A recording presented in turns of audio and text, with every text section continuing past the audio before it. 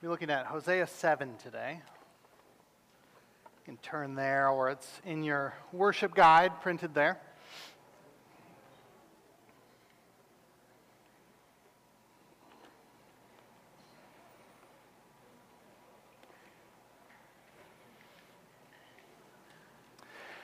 Well, last Sunday, there was some audio that was leaked from an LA City Council president where she made some comments that have since led to her resignation. She didn't know she was being recorded, and it's probably something that she would not say at a press conference. These things happen pretty regularly these days. It seems like these hot mic moments, right, where people don't realize they're being recorded, that the mic's on, but it is. People hear it. Most of us aren't public figures. We're not wearing microphones around wondering if they get shut off, if it's safe to say things. I do that when I sing, but that's more for your benefit than mine. But we have these whispered conversations after the kids go to bed, or we have private conversations behind closed doors. That's not necessarily a bad thing. Those are totally appropriate in many situations. But there are times when I think we do it to hide our sin, to keep it from getting out so that we can continue in it, so that we're not confronted by it. We can be like that city council president, where we're trying to hide things, not for the good of others or the glory of God, but for our own gain or glory, to tear others down, to move us forward. What we're going to see this morning is that Israel, like us, they forget that the mic's always hot. It's always on. All that we say and do is seen by God. All of life is lived coram Deo, as they say, before the face of God. So let's look together at what God has to say to his people, Israel, through the prophet Hosea, as they have presumed upon his blessings and ignored his presence. This is chapter 7. When I would heal Israel, the iniquity of Ephraim is revealed, and the evil deeds of Samaria. For they deal falsely. The thief breaks in, and the bandits raid outside. But they do not consider that I remember all their evil. Now their deeds surround them. They are before my face. By their evil they make the king glad, and the princes by their treachery. They are all adulterers. They are like a heated oven whose baker ceases to stir the fire from the kneading of the dough until it is leavened. On the day of our king, the princes became sick with the heat of wine. He stretched out his hand with mockers. For with hearts like an oven, they approach their intrigue. All night their anger smolders. In the morning it blazes like a flaming fire. All of them are hot as an oven, and they devour their rulers. All their kings have fallen, and none of them calls upon me. Ephraim mixes with the peoples. Ephraim is a cake not turned. Strangers devour his strength, and he knows it not. Gray hairs are sprinkled upon him, and he knows it not. The pride of Israel testifies to his face, yet they do not return to the Lord their God, nor seek him for all of this. Ephraim is like a dove, silly and without sense, calling to Egypt, going to Assyria. As they go, I will spread over them my net. I will bring them down like the birds of the heavens. I will discipline them according to the report made to their congregation. Woe to them, for they have strayed from me. Destruction to them, for they have rebelled against me. I would redeem them, but they speak lies against me. They do not cry to me from the heart, but they wail upon their beds. For grain and wine they gash themselves. They rebel against me. Although I trained and strengthened their arms, yet they devise evil against me. They return, but not upward. They are like a treacherous bow. Their princes shall fall by the sword because of the insolence of their tongue. This shall be their derision in the land of Egypt. This is the word of the Lord. Let's pray. God, we thank you for your word. We thank you that you do not leave us in darkness, but you give us light, that you reveal yourself to us. that you show us how we are to live, that you call us to repentance. God, help us this morning as we look at this passage. Work in us by your Spirit. Illumine it to our hearts and minds that we may know you, that we may seek you, that we may remember your presence among us. Pray this in Jesus' name. Amen. So we're continuing on in the book of Hosea this morning. It's a book that focuses on the northern kingdom of Israel after there's been a split a couple centuries before. And it's in the last few decades leading up to the destruction of Israel at the hands of Assyria, in 722 BC. It's a period that went from the height of the nation's prosperity, not spiritually, but physically, financially, from a materials perspective, to just this complete collapse. So far in the book, in the first 3 chapters, we saw this kind of parable of Hosea, who's told to go marry a woman who's going to be unfaithful to him. And we see that play out, and what's pictured there is God is the loving, faithful husband, and Israel is the unfaithful bride. And now, through the rest of this book, kind of the details are being spelled out a little more in depth. Last week, we heard kind of this call to repentance, to return to the Lord that tears us so that he may heal us, and this hopeful note of him sending the rains. So after that hopeful note last week, these next couple chapters look a little bit more bleak as we see Israel's unfaithfulness and the response of the wounded husband. God says, "What will I do with you?" Before, in a few chapters, when we see it juxtaposed against his steadfast love and faithfulness, when he'll cry out, "How can I give you up?" So we're in this period right now of, what shall I do with you? So these next couple weeks, Dan mentioned this as he was talking, that we're going to be sitting in Israel's sin and unfaithfulness a little bit, with more emphasis on judgment than on mercy. And this might be a message that we need to sit in. Not because God is fickle and we're worried about getting on his bad side, but because despite the saving work of Christ, we often act a lot like Israel. And he cares too much about us to let us continue in our sin, to let us just continue in ways that are harmful to us. So these first 2 verses give kind of a summary statement that's expounded upon throughout the rest of the chapter. If you look at verse 1, when I would heal Israel. This isn't a future hypothetical.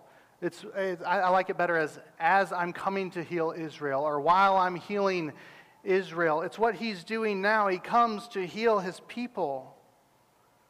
And it's in his coming to heal them that the depth of their sin is revealed. It's like a surgeon who has them on the table and doesn't see the extent of the disease until they're opened up. It's when the Lord comes in healing that we see how deep the disease really goes, how drastic the treatment course needs to be. We can see some of those diagnostics the Lord has been using. You see in a few verses prior, in 6:5, he says, I have hewn them by the prophets, I have slain them by the words of my mouth, and my judgment goes forth as the light. So God has sent Hosea, he sent these other prophets to point out their sin, to call them to repentance, to show them their sin and call them to covenant faithfulness. But they don't care. They just reject it. God's word and warning have not been enough. They think they're good. It doesn't matter to them that they're saying one thing and doing another, that they're dealing falsely with everyone around them, that you're not safe in your house or out on the streets. Either a thief breaks in or bandits raid. Pick your poison. It says, they do not consider that I remember all their evil. Now their deeds surround them. They are before my face. They don't consider that God remembers, that God knows, that God sees. These are God's people. And they act like God doesn't exist. Like he's not real, or like he's some talisman and not a person. Sure, they're offering their burnt sacrifices. They're giving offerings, but they don't really know him. They're not really following him. They don't really love him. If we're honest, many of us live much of our lives like God doesn't exist as well. We go about our days, we make decisions just based on what we want, what seems right, how we can get ahead, how we can get what we want. We do what seems advantageous to us without ever giving a thought to the fact that God sees, that he knows, that he cares, or what he's calling us to. Some of you know the Lord. You love him, yet you're easily distracted. You have this spiritual ADHD and are overstimulated by everything around us, everything going on, so that when we walk out of here, or we walk out of praxis, or we walk out of community group, you never think again about what you learned about God, or what that means for your life, what he's calling you to. We go about it just making decisions as if everything we do is not lived before his face, as if he does not see and know it all. Others of you may not actually know the Lord. You might claim the name Christian and have prayed a prayer to accept Jesus, even been baptized into his church, but other than going through some religious motions, it doesn't really make any claims on your life. Or you do all the right things and expect others to as well, but you know nothing of his mercy and grace.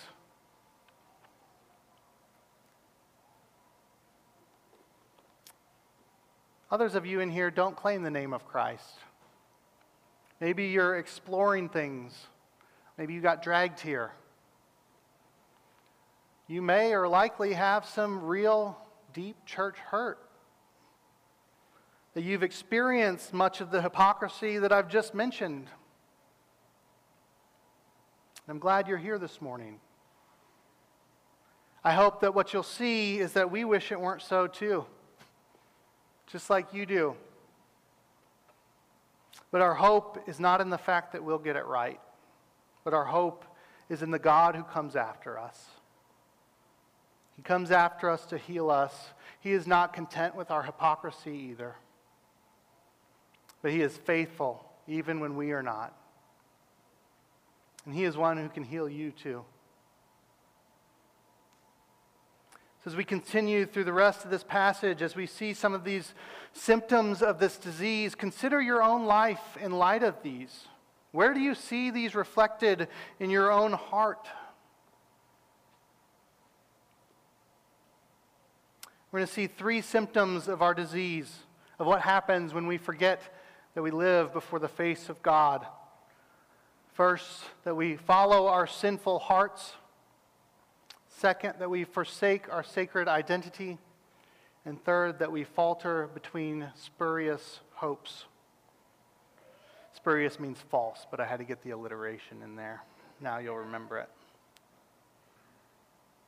So first, we follow our sinful hearts. In verses 3 to 7, Hosea uses the image of an oven to describe the people. They are all adulterers, like a heated oven. It's easy to look at this passage and see the repetition of kings and princes and think this is all about the leaders. As goes the king, so go the people, which is true. It's a biblical principle that's expounded elsewhere. And God does hold the leaders of his people to special account. But what we see here is that it's the people who do evil. That all of them are adulterers, that they devour their rulers, that they're actually destroying themselves from the inside out. So this first section is, it's what comes from within us. That's why we can't just separate ourselves from the world and we'll be good. It's actually in our own hearts. They're heated like an oven, that their quiet passion doesn't go out even though it's not being stirred. You know, you have to always tend the fire so that it keeps going. It just keeps burning. Then these suppressed passions It's like anger. It just smolders there overnight till it bursts into flame. In Israel, we see this especially happening with their kings being devoured. So Dan's mentioned the plotting and the intrigue that happened in Israel. So coming out of this period of prosperity, these last 40-ish years, during the downfall of the kingdom, they have 6 kings in Israel. 4 are assassinated. 1 is conquered by Assyria and is taken away in captivity. And only 1 just dies a natural death in his bed. That's what they call it. It's just one after another. I think one of them was like 6 months. Just happening. So it's obviously a super stable national environment. But it's from their own hearts. That's where this is starting. It's their own desires. Come this thirst for power, for prestige, for success. No matter the cost, no matter the destruction around them, it's what I want. It's what will benefit me. Hosea uses the image of an oven. James uses the image of childbearing. He says that each person is tempted when he is lured and enticed by his own desire. Then desire, when it has conceived, gives birth to sin, and sin, when it is fully grown, brings forth death. You want to see why it's not peace among the nation of Israel, why things aren't working? Later, James says, what causes quarrels and fights among you? Is it not this, that your passions are at war within you? You desire and do not have, so you murder. You covet and cannot obtain, so you fight and quarrel. You do not have because you do not ask. You ask and do not receive because you ask wrongly to spend it on your passions. You adulterous people. Sounds a little like Hosea. Do you not know that friendship with the world is enmity with God? But we're bombarded with this message to follow our hearts, that who we truly are is on the inside, and that we must express it. But apart from the intervening work of God's Spirit to change us, our hearts will only lead us away from God. They will always lead us to sin and death.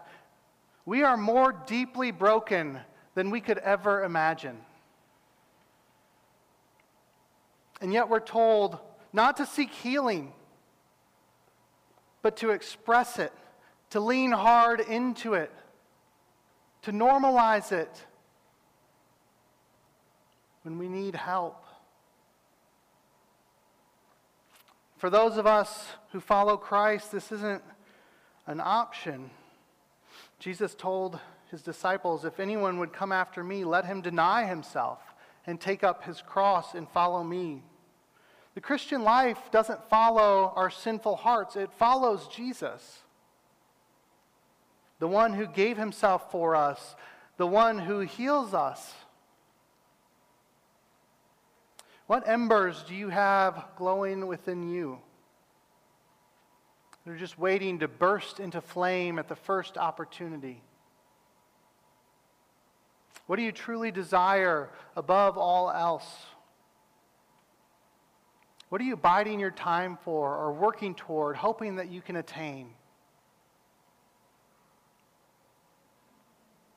Let it be Christ.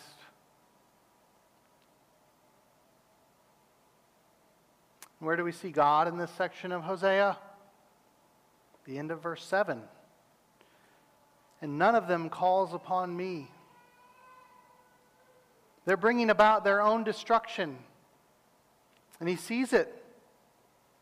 Yet he doesn't abandon them, but it's as if he's waiting for them to call upon him. But they never do. He's waiting. Let us remember his presence among us and call upon him, not follow our sinful hearts. When we forget that we live before the face of God, we follow our sinful hearts, but we also forsake our sacred identity. God has chosen and redeemed Israel. He's set them apart as his people. They're special in the world. They're to be different than the world around them. Yet in verses 8 to 10, Hosea says, Ephraim mixes himself with the peoples. This picture of dough being mixed together. It can't be separated or distinguished. They're called to be holy, to be set apart, a kingdom of priests who are to represent Yahweh to a watching world.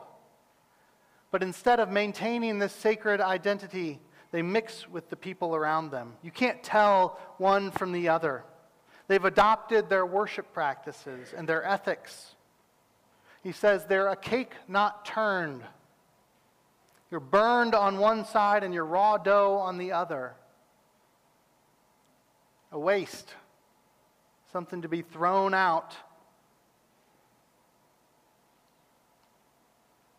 They don't even realize the consequences of this. What gave them strength and security to begin with? The Lord.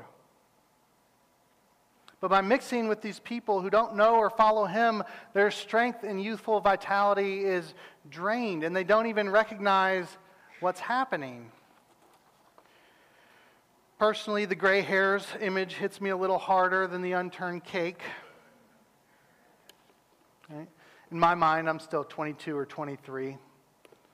I'm one of the young people. I can keep up playing football. It's not until I'm confronted with the reality that it hits me. Sorry, you're not that young anymore. It's not until I'm talking to people younger than me that don't get the references that I make. Right? Or our community group watches the Super Bowl together a couple years ago, and they think Shakira is a bigger star than J-Lo, which is not true. Or I go and play flag football, and I'm just gassed 2 minutes in, and then everything hurts, and it's 5 days of recovery instead of just bouncing back. So I don't play anymore, guys, sorry. When we forsake our sacred identity and become like the world around us, which thinks nothing of God and His glory, we lose our strength and vitality. It disappears because those come from the very God we're setting aside. We're not who we think we are anymore.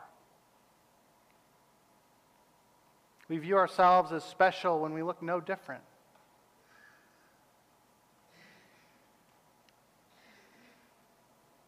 If someone were to look at your life, would they know that you follow Jesus? Or are you indistinguishable from everyone else around you? Do you have the same values, goals, and motives? Or are you after something different?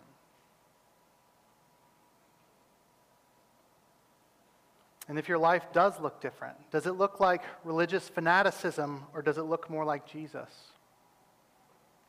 Where you might be weird. I'm weird. But your life is marked by love, joy, peace, patience, kindness, goodness, gentleness, self-control, and not by anger, self-righteousness, judgmentalism.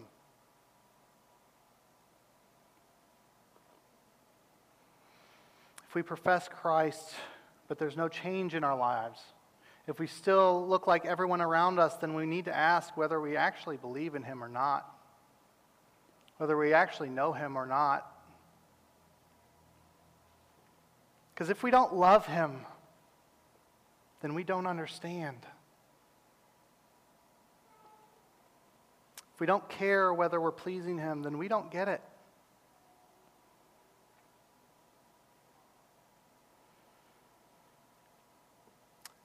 And where is God as His people are becoming unrecognizable? We see Him again at the end of verse 10, waiting for them to return to Him, to seek after Him. He still hasn't left. For centuries this is going on. He still hasn't left. When we forget that we live before the face of God, we follow our sinful hearts. We forsake our sacred identity, and finally we falter between spurious hopes. Hosea now compares Israel to a dove, and not in a good way. They're silly and without sense. They're bird brains. That's what he's calling them there. They call to Egypt. They go to Assyria. They think these external nations are what they really need to worry about. And they've gone back and forth between them, paying tribute to Assyria so that they don't just conquer them and wipe them out. Then Egypt gets enough power that they think they can side with them against Assyria, and so they do that. It's back and forth. Just trying to work the situation, trying to make it happen themselves, but will flip on a dime. And you think about Egypt. It's really bird brain that they're putting their hope in the nation who enslaved them, who oppressed them. They're going to them saying, "You'll deliver me." Instead of the one who saved them from Egypt. Instead of turning to God, the one who delivered them from slavery, who redeemed them, who gave them the land that they're now inhabiting, the land that they are afraid to lose. Silly and without sense. In doing so, they show that they have forgotten that their God alone is their only hope, the only one who can protect them. And so while they're worried about these other nations, God actually says He's the one who's spreading the net for them. He's going to use the Assyrians, but it's Yahweh who is disciplining them. They think they're free. They're like birds flying in the heavens. But they're about to be ensnared, and that freedom is an illusion. What do you fear? For Israel, it's the threat of being overtaken by the Assyrians, by losing what they have. For many of us, it seems to be the changes happening in our culture, or the climate, or the threat of conflict, or the economy. So where do we turn for hope? To politicians, or political parties, or we're cynical. Just give up altogether and resign ourselves to empty and fruitless entertainment and distractions, or to crippling anxiety, constant worry but no solutions and no hope. But even these are false hopes that are predicated on false fears.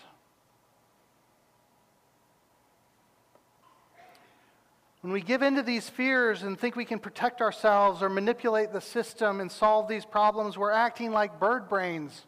We're silly and without sense. We're going after our enslavers, hoping they'll free us. But they never will. What do we have to fear but the Lord? Do you think these issues, as real as they are, they're real issues, are beyond the power and the strength of the one who speaks and creation comes into existence from nothing? The one who now is upholding the world by His power?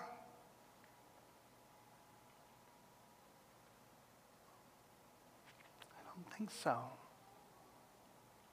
Put your hope in Him, our loving Father who knows what you need and gives it to you.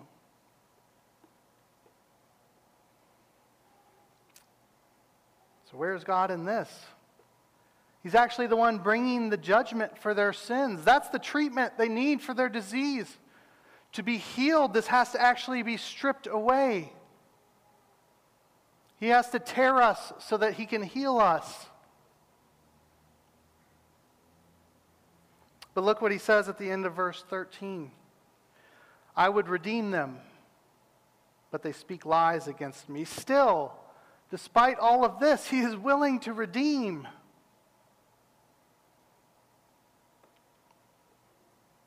When we forget that we live before the face of God, we follow our sinful hearts.